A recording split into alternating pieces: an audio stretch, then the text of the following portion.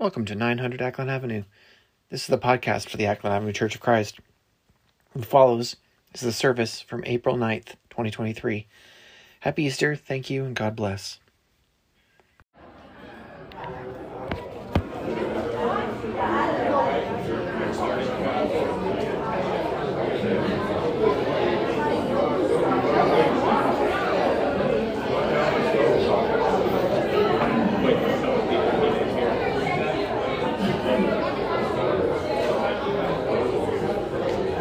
Good morning, church. We're so thankful to have you with us here on this Easter morning. Happy Easter. We'll get started this morning with a reading out of the 10th chapter of Acts, starting in verse 34. Then Peter began to speak. I now realize how true it is that God does not show favoritism, but accepts from every nation the one who fears him and does what is right. You know the message God sent to the people of Israel, announcing the good news of peace through Jesus Christ, who is Lord of all. You know what has happened throughout the province of Judea, beginning in Galilee after the baptism that John preached, how God anointed Jesus of Nazareth with the Holy Spirit and power, and how he went around doing good and healing all who were under the power of the devil, because God was with him. We are witnesses of everything he did in the country of the Jews and in Jerusalem. They killed him by hanging him on a cross, but God raised him from the dead on the third day and caused him to be seen. He was not seen by all the people, but by witnesses whom God had already chosen, by us who ate and drank with him after he rose from the dead. He commanded us to preach to the people and to testify that he is the one whom God appointed as judge of the living and dead. All the prophets testify about him, that everyone who believes in him receives forgiveness of sins through his name. Let's pray together. Lord, we are thankful that we can come into your presence this morning on this Easter Sunday, on the day that you showed that you have conquered death. Lord, that you have reversed the curse of the garden. Lord, that you have already set an end game in motion of a new heavens and new earth. Lord, and that we are closer to that than we are to the curse. Lord, we are thankful on this Easter morning for the women who went to the tomb, who saw it was empty, and who came to proclaim the gospel. Lord, we are thankful for those witnesses that you ate and drank with, and to proclaim the good news to Jew and Gentile alike. And that is the reason we sit here today. Lord, be in our worship this morning as we lift our voices to sing. Just fill this place with your Spirit. It's through his name we pray. Amen.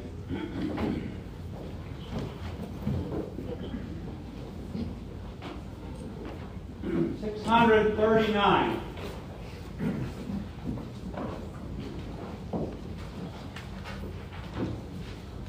$639. And we'll sing this to the more familiar tune of All Hail the Power of Jesus.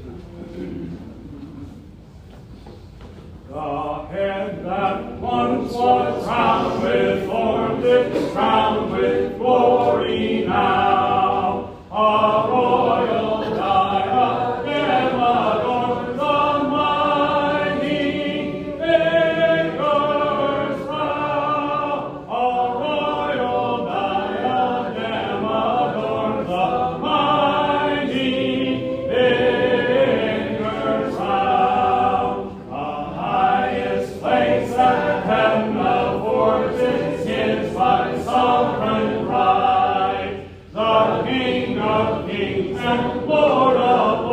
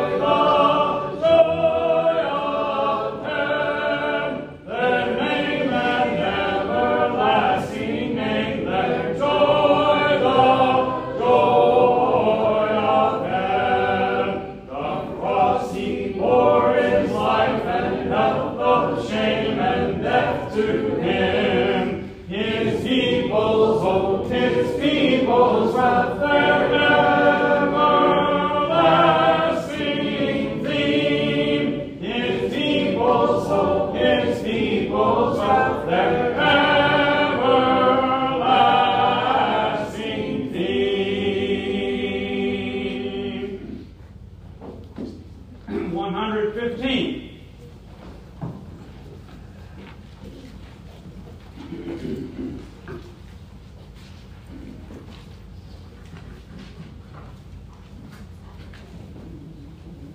Crown him with many crowns, the Lamb upon his throne. Hark how the heavenly anthem drowns all music but its own. Awake my soul and sing of him who died for thee, and hail him as thy matchless King through all eternity.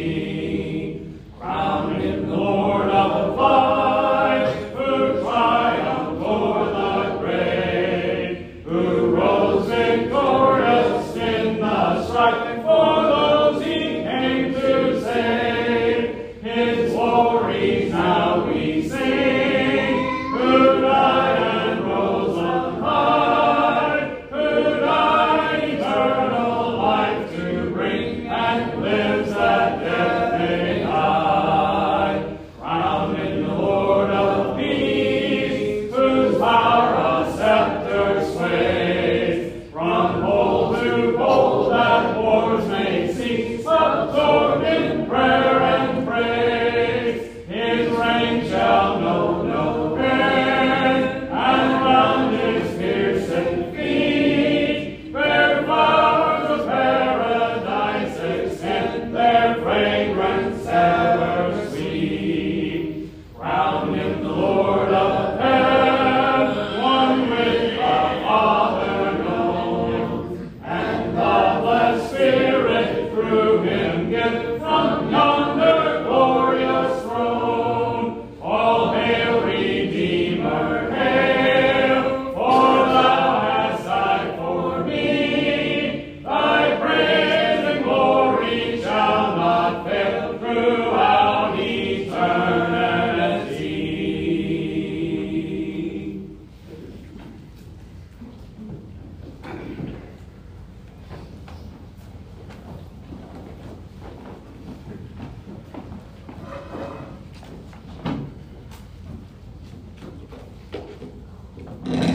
The psalm today is Psalm 118, verses 1 through 2 and 14 through 24.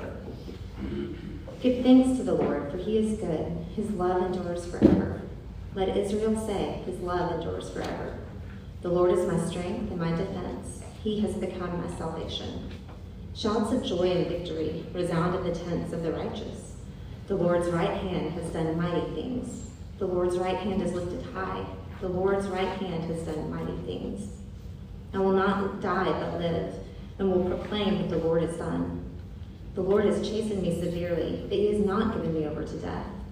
Open for me the gates of the righteous. I will enter and give thanks to the Lord. This is the gate of the Lord through which the righteous may enter. I will give you thanks, for you answered me. You have become my salvation. The stone the builders rejected has become the cornerstone. The Lord has done this, and it is marvelous in our eyes. The Lord has done it this very day. Let us rejoice today and be glad. Let's pray. O God of unchangeable power and eternal light, look favorably on your whole church, that wonderful and sacred mystery. By the effectual working of your providence, carry out in tranquility the plan of salvation. Let the whole world see and know that the things which were cast down are being raised up, and the things which had grown old are being made new.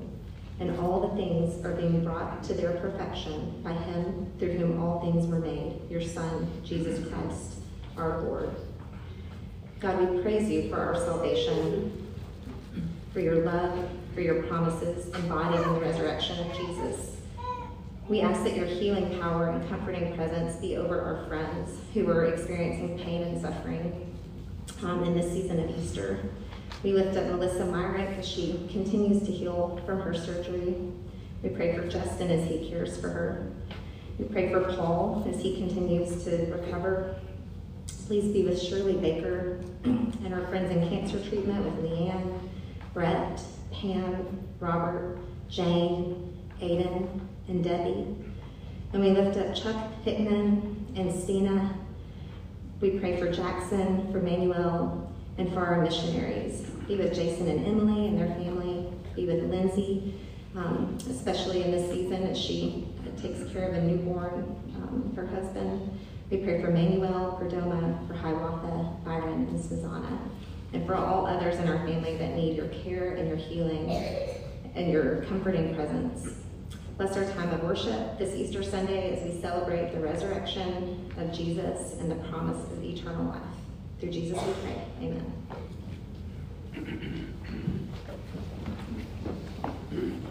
$525.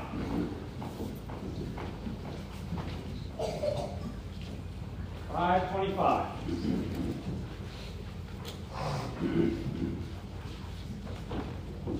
See the monarch of monarchs come in majesty.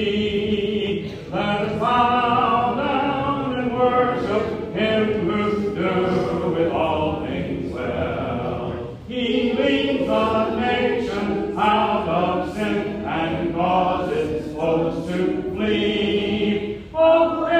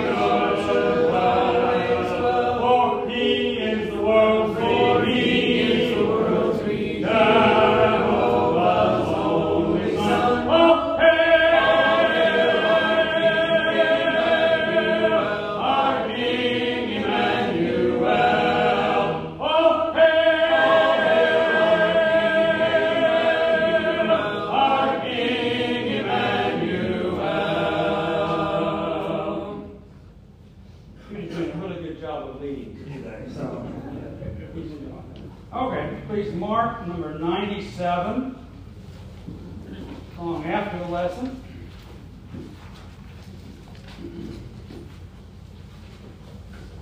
Turn out 408.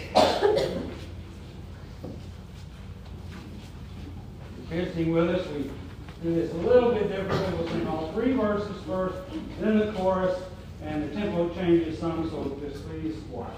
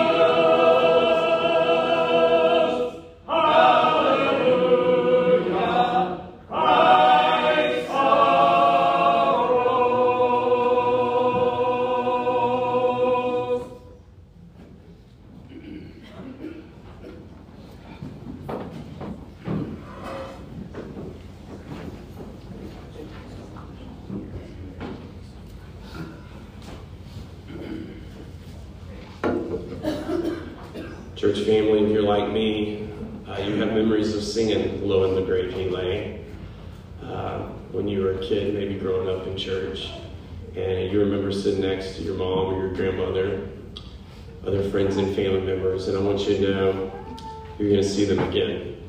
That's the joy of Sunday, especially this Sunday. You're going to see them again. This is a special day. I can't think of anywhere I'd rather be than with you guys. I know we still have COVID as a recent memory. And I tell you, that COVID year when we couldn't get together and we couldn't have Larry lead that, it felt like a wound. And then the next year we sang it outside together. And Lord Jesus, we're just so thankful that we're in here together and that we're singing this song. Just so happy. Austin, do us a favor. Do you mind just holding up baby Judah? Is there anything better than a cute kid on Easter Sunday? There he is. There he is. Man, that's great. And also, shout out there to Rachel and Joyce talking over here. Rachel, do you mind standing up and remind us all how to sign Happy Easter? Happy? Okay, so I'll do it together. Very good. So let's all wish Joyce a happy Easter and each other this morning. Grab the bulletin. Our reading will be in there and also some other things this morning. Kids, just so you can time the service, we're not doing an interview this morning. I'm going to preach for about 8 or 9 minutes, and then I'm going to tell a long story about 8 or 9 minutes instead of an interview this morning. And we'll begin this way.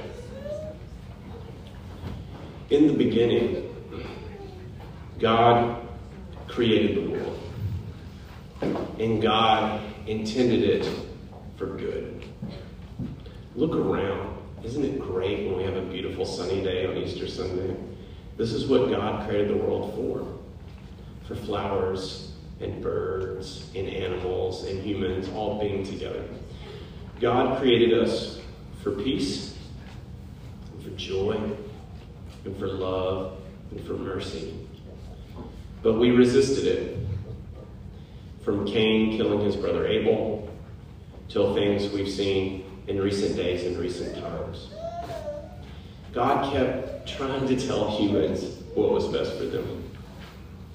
But we have a knack for resisting what deep down we know is best for us.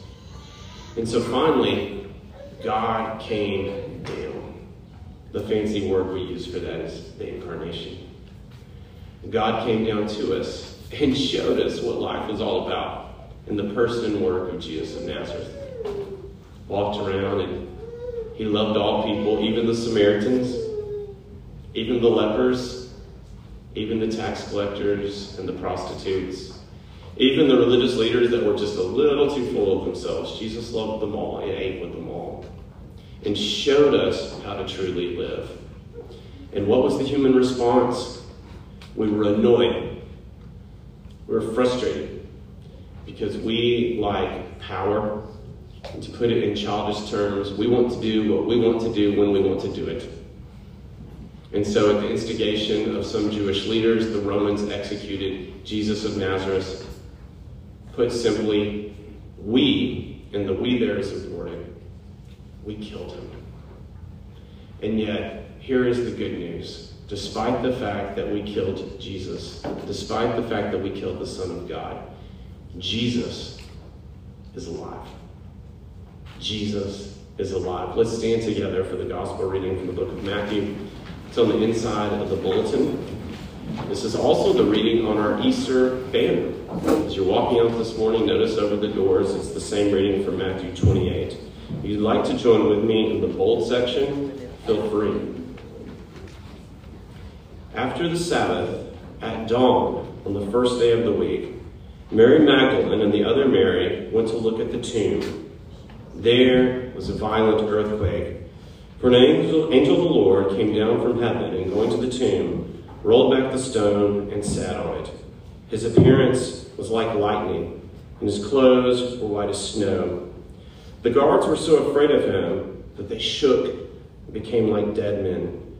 The angel said to the women together, "Do not be afraid, for I know that you are looking for Jesus, who was crucified. He is not here. He is risen, just as he said. Come and see the place where he lay. Then go quickly and tell his disciples, he is risen from the dead and is going ahead of you into Galilee. There you will see him. Now I have told you." So the women hurried away from the tomb, afraid yet filled with joy, and ran to tell his disciples. Suddenly Jesus met them. "Greetings," he said. They came to him and clasped his feet and worshipped him, and then Jesus said to them, "Do not be afraid. Go and tell my brothers to go to Galilee. There they will see him." This is God's word. You may be seated. Jesus is alive.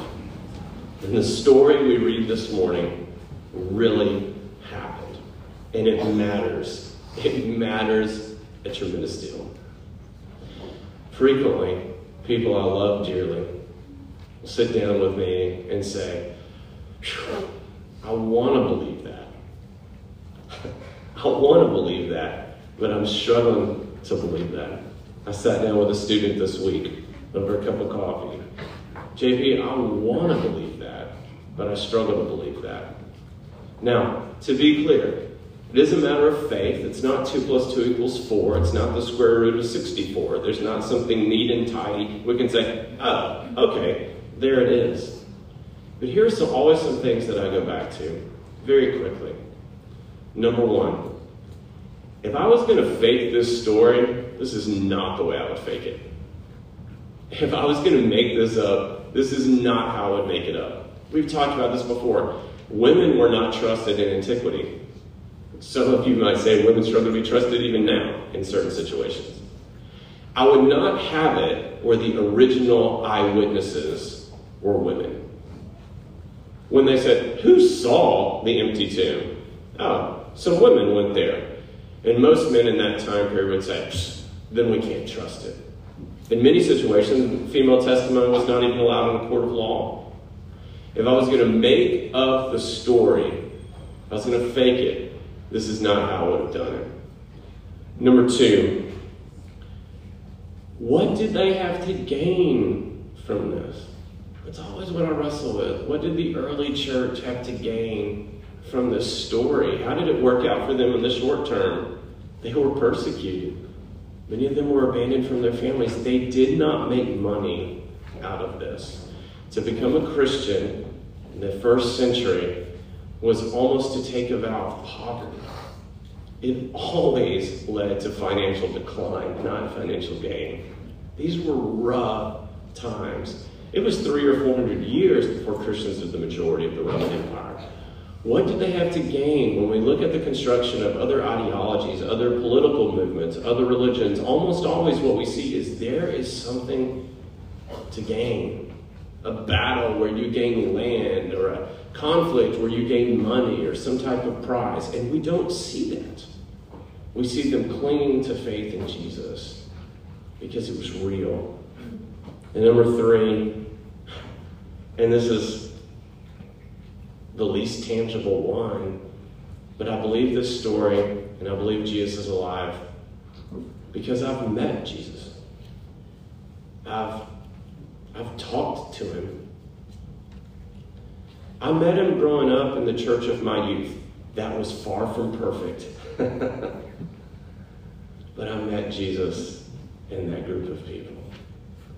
When my mother died and I didn't know who was going to take care of me, and people rose up and provided for me, I met Jesus. When I went off to college and was trying to make my own way as an adult for the first time, wandering around the dorm looking for good friends, and I met people that loved Jesus more than themselves, I met the Lord. When I left the South permanently for the first time and moved up north and was trying to make my way with my first job, and I was so lonely, I met Jesus.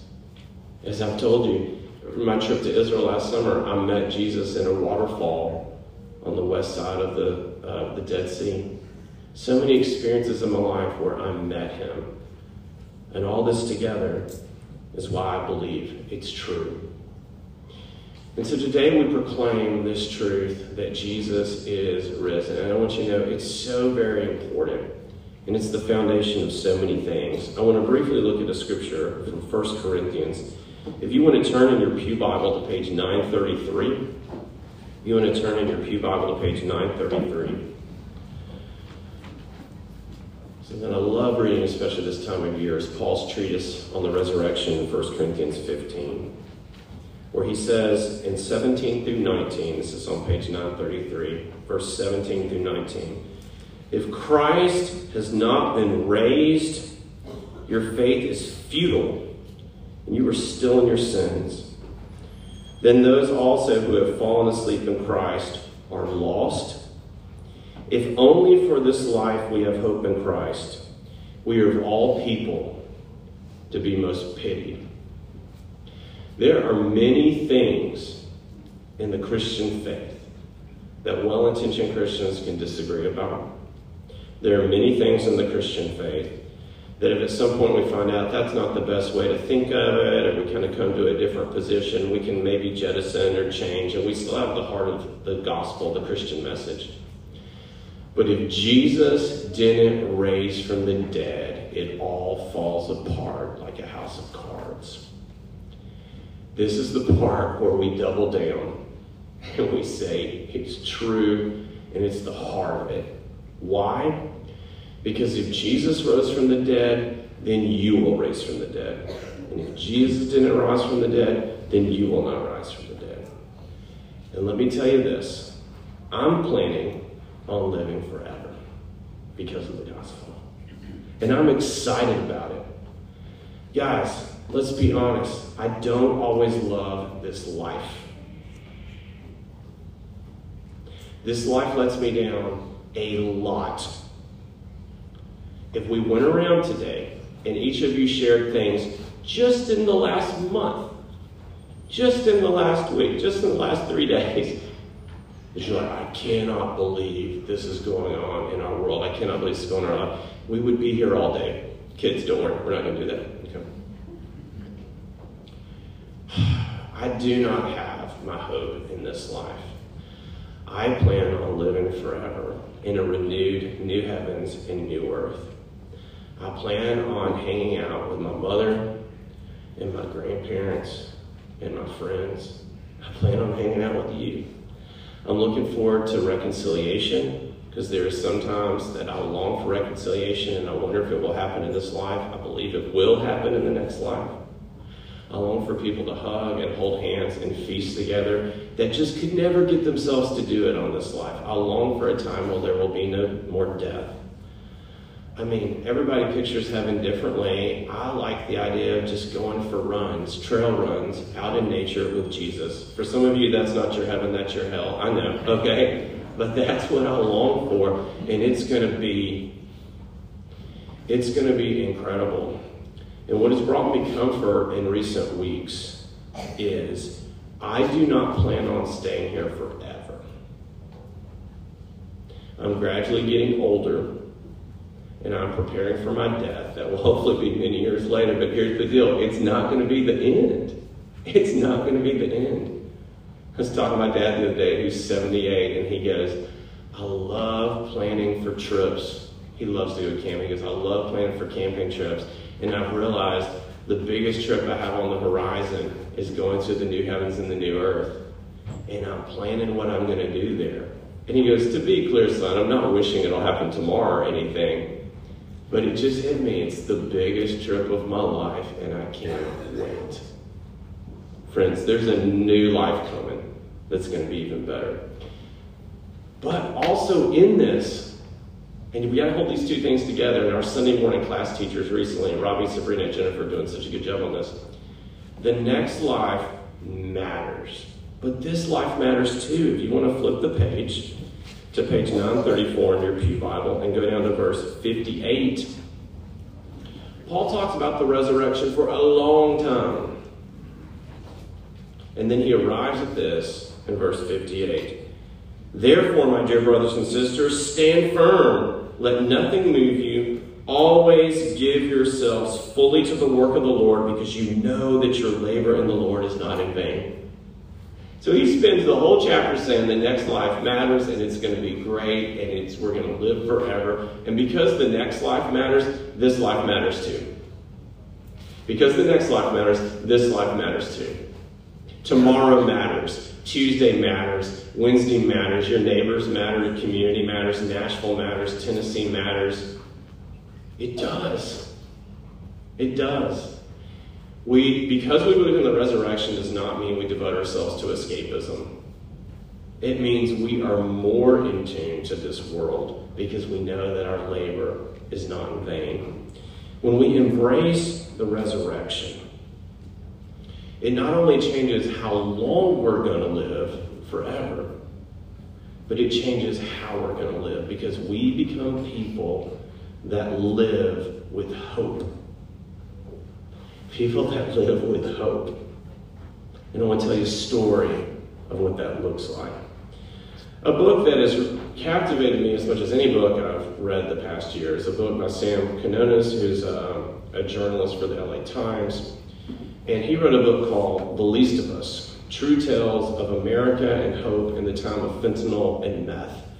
And it's a book about the recent drug industry and the drug trade and stuff in the United States. And he does not write it as a person of faith, but he comes back and he says, you know what my biggest thing of hope that I keep coming back to? He said, in all these little towns off the beaten path, there are these churches. And they just wrap their arms around people and take care of them. And there are all these churches that have after-school programs and AA meetings and all this stuff. And he's like, it's not being publicized, but he's like, it's the greatest stuff that's going on. I ate this up, right? Because most things you read is the church is the problem of the world. And so when I can find something that the church is good, I'm like, thank you, I needed that, okay? But he says, the Christians, and it's as if he's never heard this story. He goes, the Christians have this story that they really love. And then he tells the story of Matthew 25, the sheep and the goats, where it climaxes where Jesus says, whatever you did for the least of us, you did for me. And so that's the title of his book, Matthew 25, because he was so mesmerized by that story. Well, he tells the book in vignettes, and I want to tell you a story that he does in 6 vignettes. And it's a long story, but it's a story that's given me so much hope. And it's a story that takes place in Tennessee, which is really cool. If you'll look on the back of your bulletin in the sermon notes, I've given you some of the main characters just to kind of help track this story as it goes along.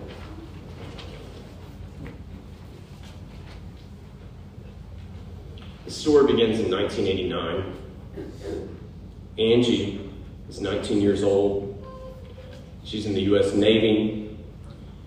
She's in the Pacific Ocean, and she has night watch on the USS Cape Cod. She has a life jacket on. She's tethered to the boat. There are no lights, and she's tethered, so if she falls, she won't drown.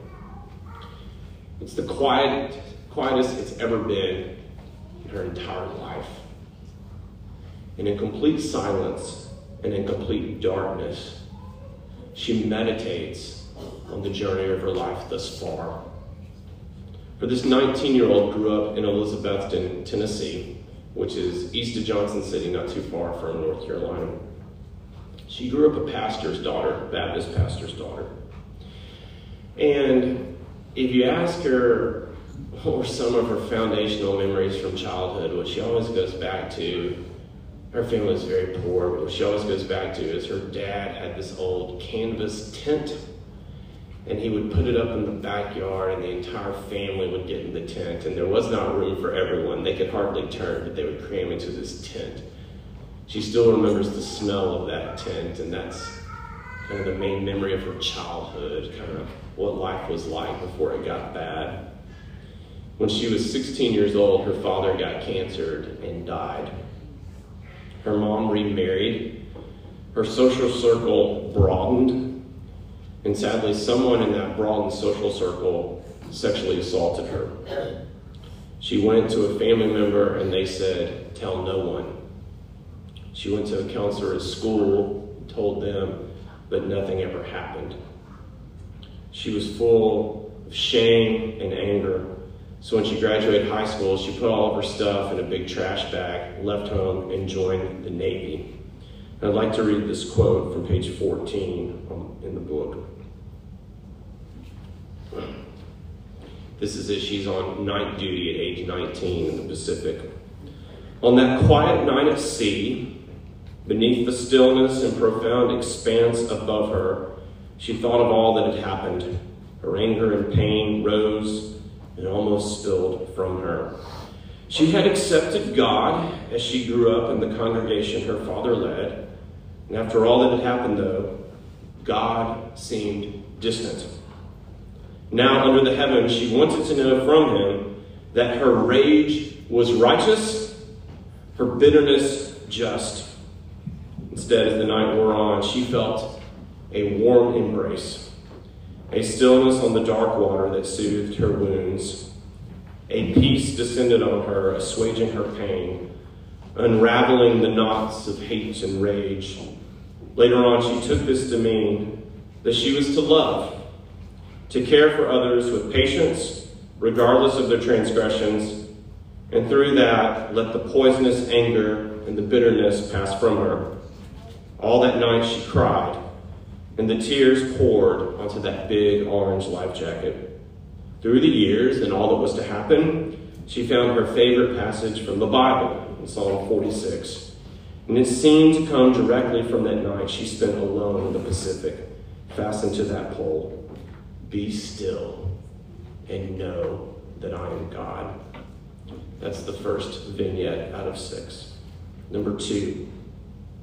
In July of 2012, in a healthcare facility in Pensacola, Florida, the orderlies bring in a patient that has OD'd on drugs. Her name is Starla. She is blind. She can't talk. She can't hear. She can't walk. She's fed through a tube, and she's 2 months pregnant. And they don't know where she has come from or what her story is. Eventually, her mother, Maud, gets a phone call from Elizabethton, Tennessee, and comes down to Pensacola, Florida, and finds her. And this is her story, Maud, the mother of Starla. Maud grew up in East Tennessee, and she fled her family when she was sexually assaulted as a child. She took in with an older man who was very kind, and she had 2 kids with him, but yet continued to struggle with drugs. One of those children was named Starla. Starla's father died when she was 8 years old.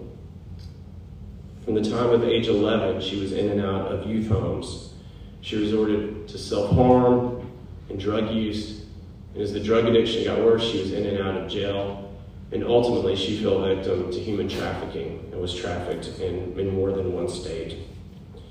She ultimately, in that position of being trafficked in Pensacola, Florida, had an overdose on drugs, and the person she was with was afraid of calling the cops and getting blamed, so they didn't call for hours. And her brain went hours without any oxygen, and then she ended up at the hospital. Maud, her mother, who had come down from Tennessee to visit her, was overcome with emotion, but didn't have any money to stay, so after one day just left with no plan or no idea of what to do. There was a minister there, Reverend Elaine Blaise, who had a harp. And she would go in Starla's room and she would play songs like Swing Low, Sweet Chariot, Be Thou My Vision, and Jesus Loves Me. Starla often just convulsed in bed, but when she would play those songs on the harp, she would grow quiet and still. She came in 2 months pregnant. On January 18th of 2013, she had a cesarean section and gave birth to her daughter, Bella, January 18th, 2013. That's story 2. Story 3. Later, January 24th of 2013, in Huntsville, Tennessee. I didn't know there was a Huntsville, Tennessee. This is northwest of Knoxville, out in the sticks. Starla shows up in a nursing home, blind, can't walk, can't hear, on a tube, and no one knows who she is, where she's from. She's just ended up in this health care facility in Huntsville, Tennessee. And for a month, they don't really know, does she have any family members? Do her family members know she's here? And a month later, Angie shows up, who is now age 42. Angie's the one that was in the Navy that we met earlier. She shows up at age 42, and we learn more about her story. While she was in the Navy, she married a guy in the Navy, and then she came home when they both got out. She moved back to Elizabethton. She tracked down the church where her father had been the preacher, where her father's funeral had been. She reconnected. She began to play organ in her father's old church. She gave birth to her daughter, Bethany. But her husband was abusive. Her husband was addicted to drugs. And so she left her husband. She moved back in with her parents. And one day she got a call from her pastor, thinking her pastor was calling to check on her. Instead, her pastor said, I think we can both agree that it wouldn't be right to have a single mother as an organist. It's probably best if you don't play the organ anymore. And so she never went back to that church. A few years later, she married a nice gentleman named Earl, a factory worker. And she had it on her heart to help women who had been in her situation. And so she started a nonprofit called TLC, which offered crisis counseling and adoption services for pregnant mothers and all kinds of resources and stuff. And everybody assumed that TLC stood for Tender Loving Care. So people would come up and say, what does TLC stand for, Tender Loving Care? And she said, no. I named TLC for my ex-husband, Tracy Lee Couch. He was abusive and a drug addict. And I started this to help women that were in my situation. She named it that so that when people asked, she could tell her story. And she said every time she told her story, people trusted her. And then they would open up about their story. She ministered to countless girls and women around Elizabethton. And then on February 14th of 2013, Maud showed up. And Maud said, remember me? And here's why Maud remembered Angie. When Maud was a little girl, Angie's parents ran a bus ministry, and they would pick her up for church. And then years later, when Maud had Starla was in and out of some of the programs that Angie held. And at one point, when Starla was going through a particularly difficult time, Angie remembers telling Starla, and this haunts her in a good way the rest of her life. She remembers telling Starla, "Whatever happens, I will be there for you. Whatever happens, I will be there for you." And Maud remembers that she told Starla that. So Maud shows up Valentine's Day of 2013 and hands her Bella, Starla's baby, and says, "We have no idea where Starla even is right now." She didn't know where she had been transferred. And that's the end of story 3. Story 4. A few days later, Angie, after calling all over the place, tracks down Starla to this facility in Huntsville, Tennessee. And she was in a very neglected state. Her hair was not combed. They had not been properly taking care of her. And Angie just loses it, starts yelling. She has excrement on her. It's just a horrible situation. She's like, she needs to be cleaned up now, and she gets it all together. She goes and visits her, and she calls her congressman, and they finally make a way for her to be transferred to Elizabethton so she can be close. And then they're trying to figure out what to do with Bella, Starla's kid. But Maud fails a drug test. And so the state won't let Bella go home with her. And so Bella goes home with Angie and her husband, Earl. Bella has mild CP. She cries all the time. She hardly sleeps. She arches her back. She's very sensitive. She can't get comfortable. But yet Angie remembers the first time that Bella and Starla are reunited, and they put baby Bella on Starla's chest. And Starla always cried, always gyrated. But as soon as mother and child are reunited, Starla stopped crying, and they never saw her cry again. Mother was reunited with her child, felt her on her chest, stopped gyrating, and never cried again.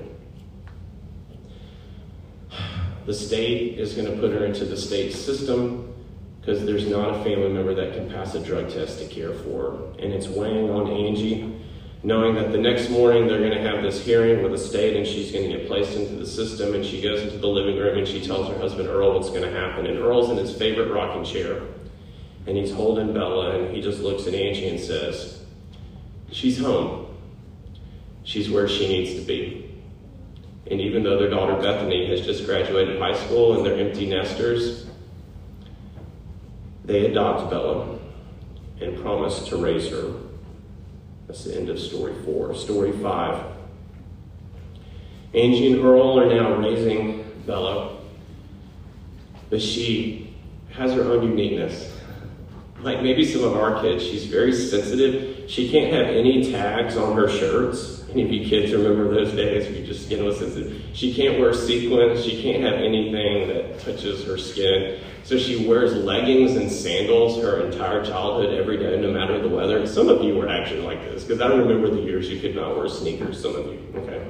She's just very sensitive. Also, she's gifted with like extreme empathy. And when people are sharing stories, she'll just break out into tears, and she's in it. And she also has like this spiritual sense. They would tell stories of, she once went up to someone and said, "Do you have Jesus in your heart?" And they're like, "Yeah." And she was like, "Good, because there's darkness following you."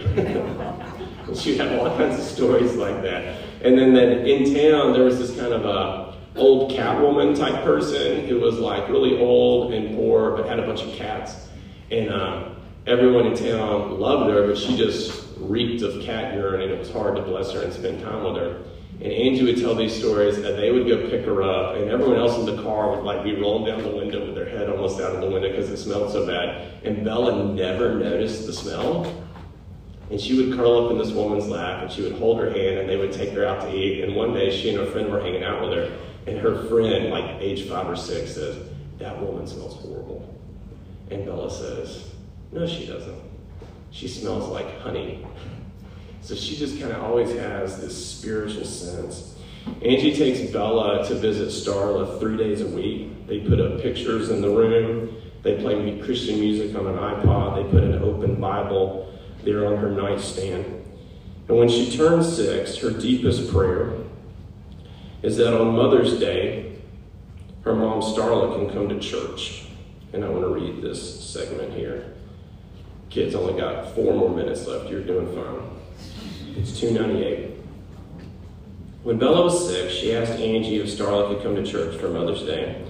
So that Sunday, a paramedic wheeled Starla into the church on a stretcher in a pink dress that Bella had chosen, sure that Starla would have picked it for herself. And Bella was waiting for her at the church door with roses and sang "Jesus Loves Me" for her birth mother.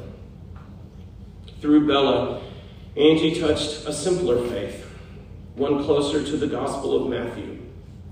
Matthew was the tax collector who dropped everything to follow Jesus. He left behind all worldly worth, not thinking how it appeared to others, that he would accompany this ragged man. And the message of Matthew, Angie believed, was that, quote, "we're not to be like the Pharisees. In church, it's sometimes, look at me, I've got it together. I've been 3 times this week." Appearance, that's supposedly what makes you acceptable to God. But in the book of Matthew, it says you have to come to God as a child. Bella has taught me that. Story 5. Last story, story 6. On November 14th, 2019, Starla passed away at age 33. They knew it was the last week or so she was going to be alive. Angie reached out to Maud and family. Is there any family that would like to come see her one last time? And none of the family came. A few months before, Bella asked, "Why is my mom in this situation?" And at age 6, she thought she was finally old enough to tell her. And she said, "Your mother used drugs and was around people that were not nice to her. Because of that, while you were in her womb, you have had some challenges because of that. But your mother loves you very, very much." They planned a funeral, and they went to the funeral home to make preparations. And Bella said, "It needs to be a party. It's a celebration. I want a piñata." And Angie got on the phone with a bakery to order a cake. And Bella said, "I need to talk to the baker because the cake needs to be perfect. It needs to be a strawberry cake. It needs to have writing on it." On the day of the funeral, Maud and several family members were able to come to the funeral. And Bella went around greeting everyone at the funeral saying, "My mom is in heaven, and today is a day of celebration." After the funeral, they went downstairs for the luncheon, and everyone was going to eat the strawberry cake. And then they noticed the words on the cake that Bella had chosen, which later Angie put on her gravestone. And the cake said, "I love you, no matter what happened." May we hear the gospel in the words of a child. I love you, no matter what happened. Let's stand together and sing. Christ the Lord is risen today. Hallelujah. Sons of men and angels sing. Hallelujah. Raise your joys and triumphs high. Hallelujah. Singing as the earth reply. Hallelujah. Love's redeeming work is done. Hallelujah. Fought the fight, the battle won. Hallelujah. Lo, our sons eclipse his arm. Hallelujah. Lo, he sets in blood no more. Hallelujah. Slain the stone, the watch, the seal. Hallelujah.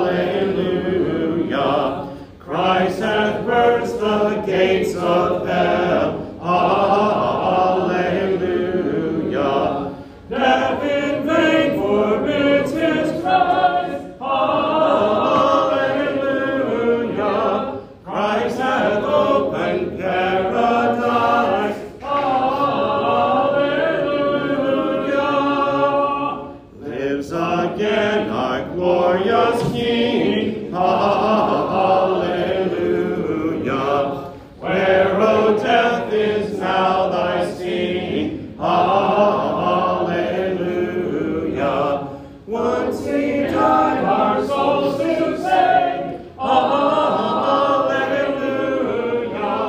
Where thy victory boasting great, hallelujah.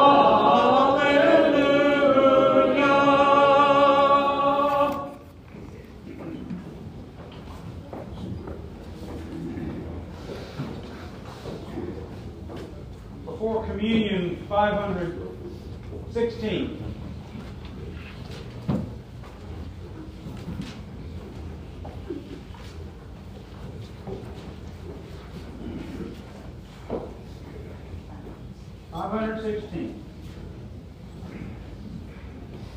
One day when heaven was filled with his praises, one day when sin was as like as could be, Jesus came forth to be born of a virgin, dwelt among men, my example is he. Living he loved thee, dying he saved thee, buried he carried my sins far away. Rising he justified freely forever. One day he's coming, oh glorious day.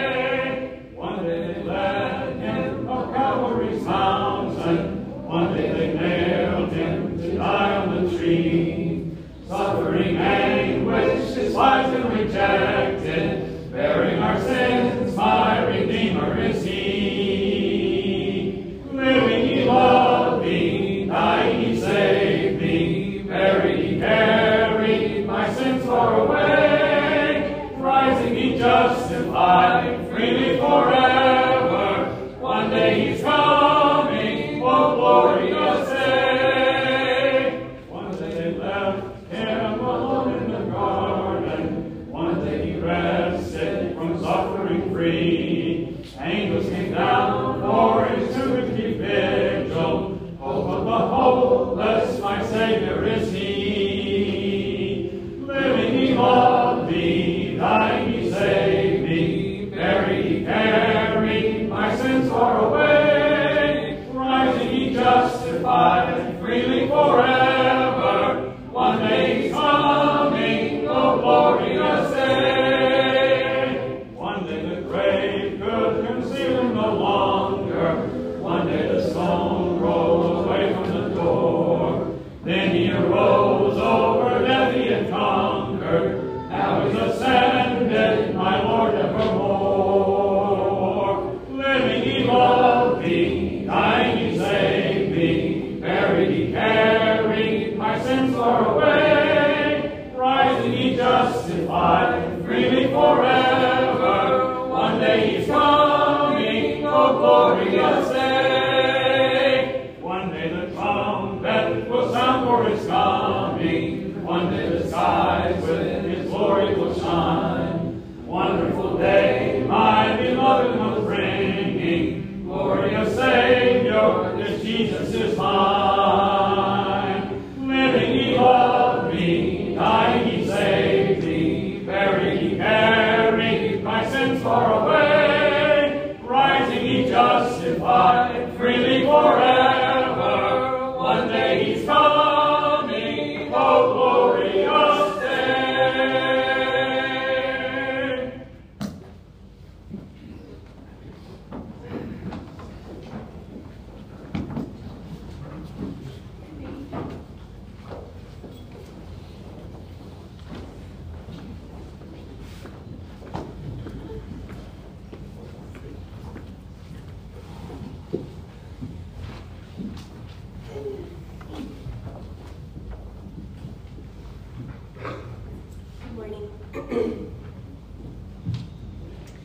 So one of the alternate readings in the lectionary today was John 20, verses 1 through 18. And the most important element is the same as what we heard in our gospel reading for today, the resurrection. But what is different about this reading is it gives us a little bit more insight into some of the human responses. We see in verse 1 that Mary Magdalene came early while it was still dark. She saw that the stone had been moved, and she went back to tell 2 other disciples, "They have taken him, and we don't know where they have laid him." And I can hear in her response some fear, some anguish, some sadness. And then, so she tells 2 other disciples, Peter, and then someone who's just referred to as the other disciple, but we commonly assume that to be John. And then there's a foot race, and the other disciple, he outruns Peter, and he reaches the tomb, and he looks in, and he sees the grave closed, and he can't go in.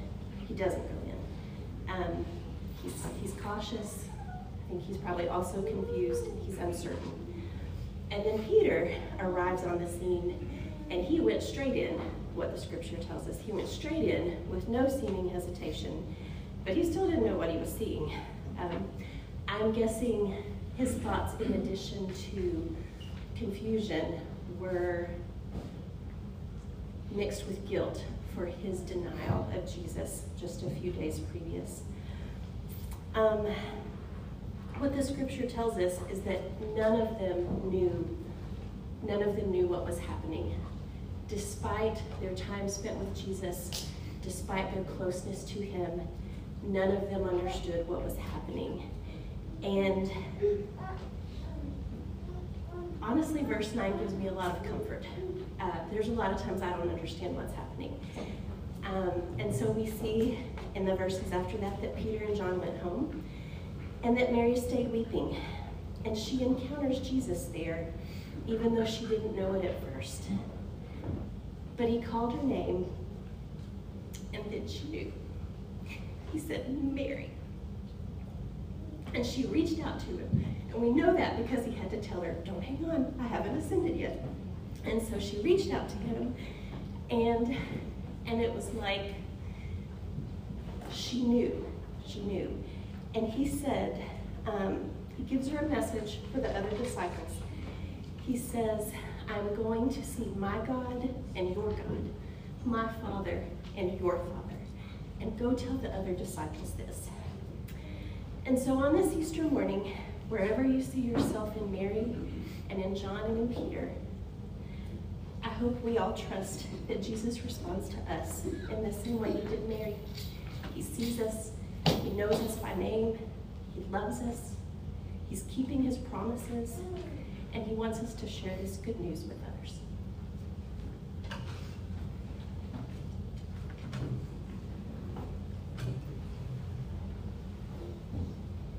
Let's pray.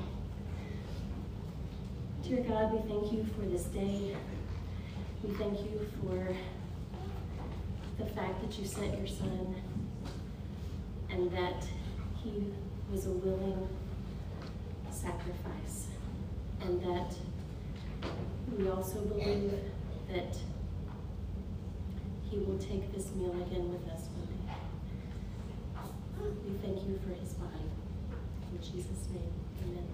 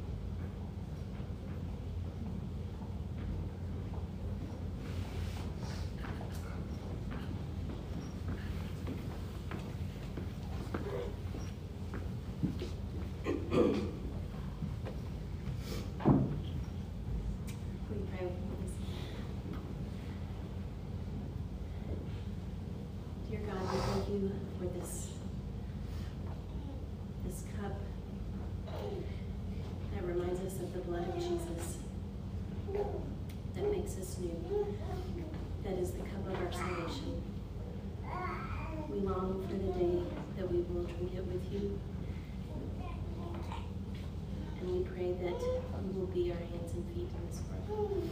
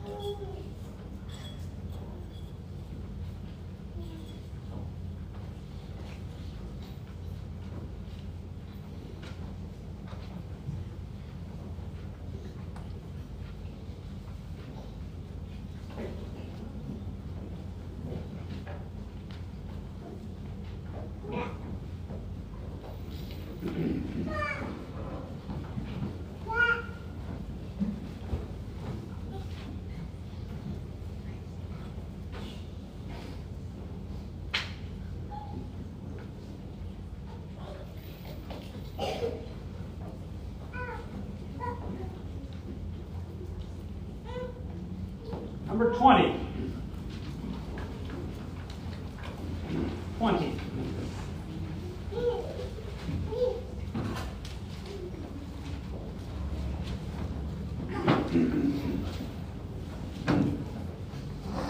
All hail the power of Jesus' name. Let angels blessing fall. Let angels prostrate fall. Bring forth the royal diadem and crown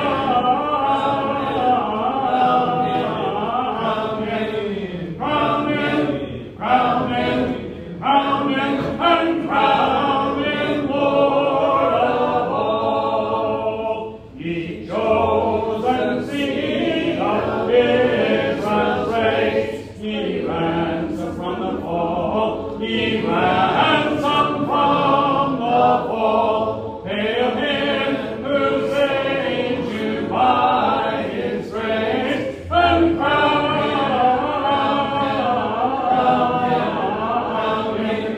crown him, crown him, crown him, and crown him Lord of all. Let every kindred, every tribe on this terrestrial ball, on this terrestrial ball, to him all majesty ascribe, and crown him, crown him, crown him, crown him, and crown him Lord of all. Oh, that with yonder sacred throne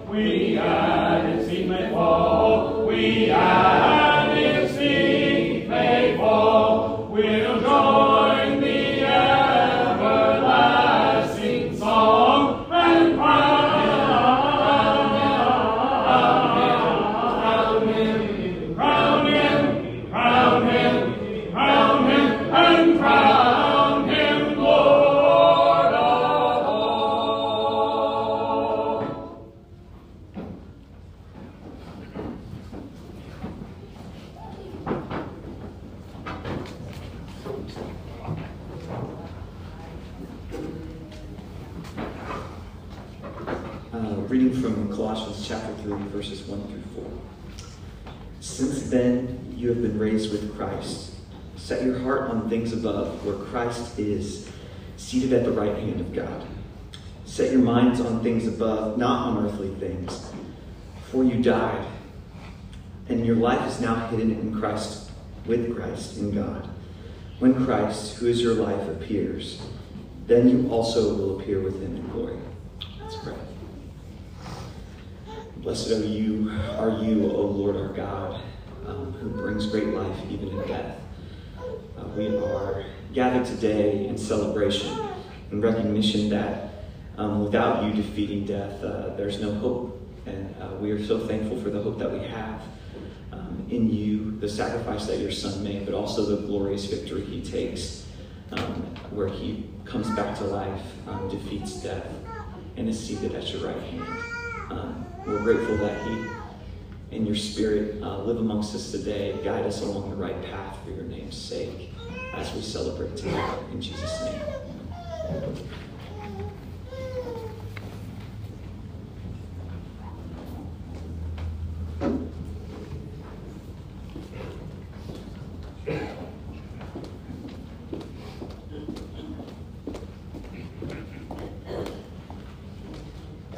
JP said, after amen, anything goes.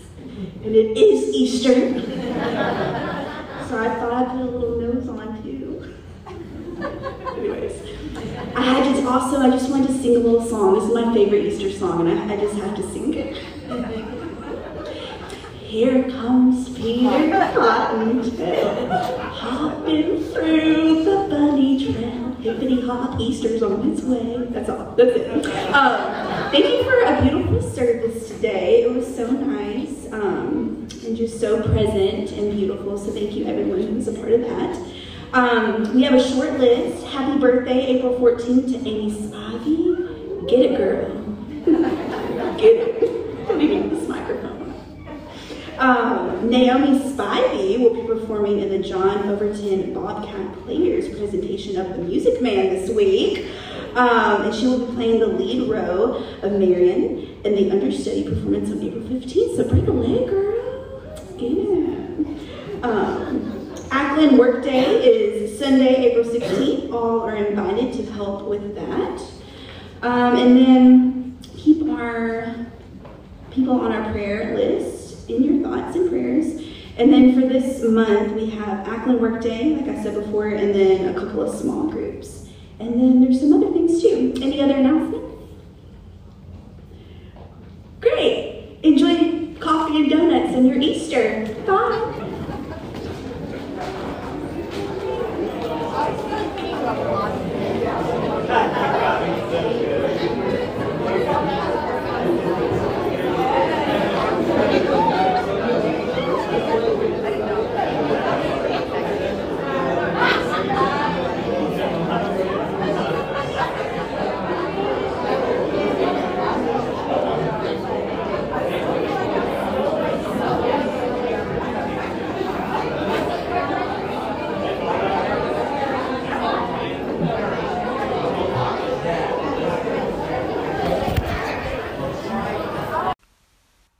You've been listening to 900 Ackland Avenue, the podcast for the Ackland Avenue Church of Christ. If you'd like more information about our community, our church website is http://ackland.org. Thanks again for joining us. God bless.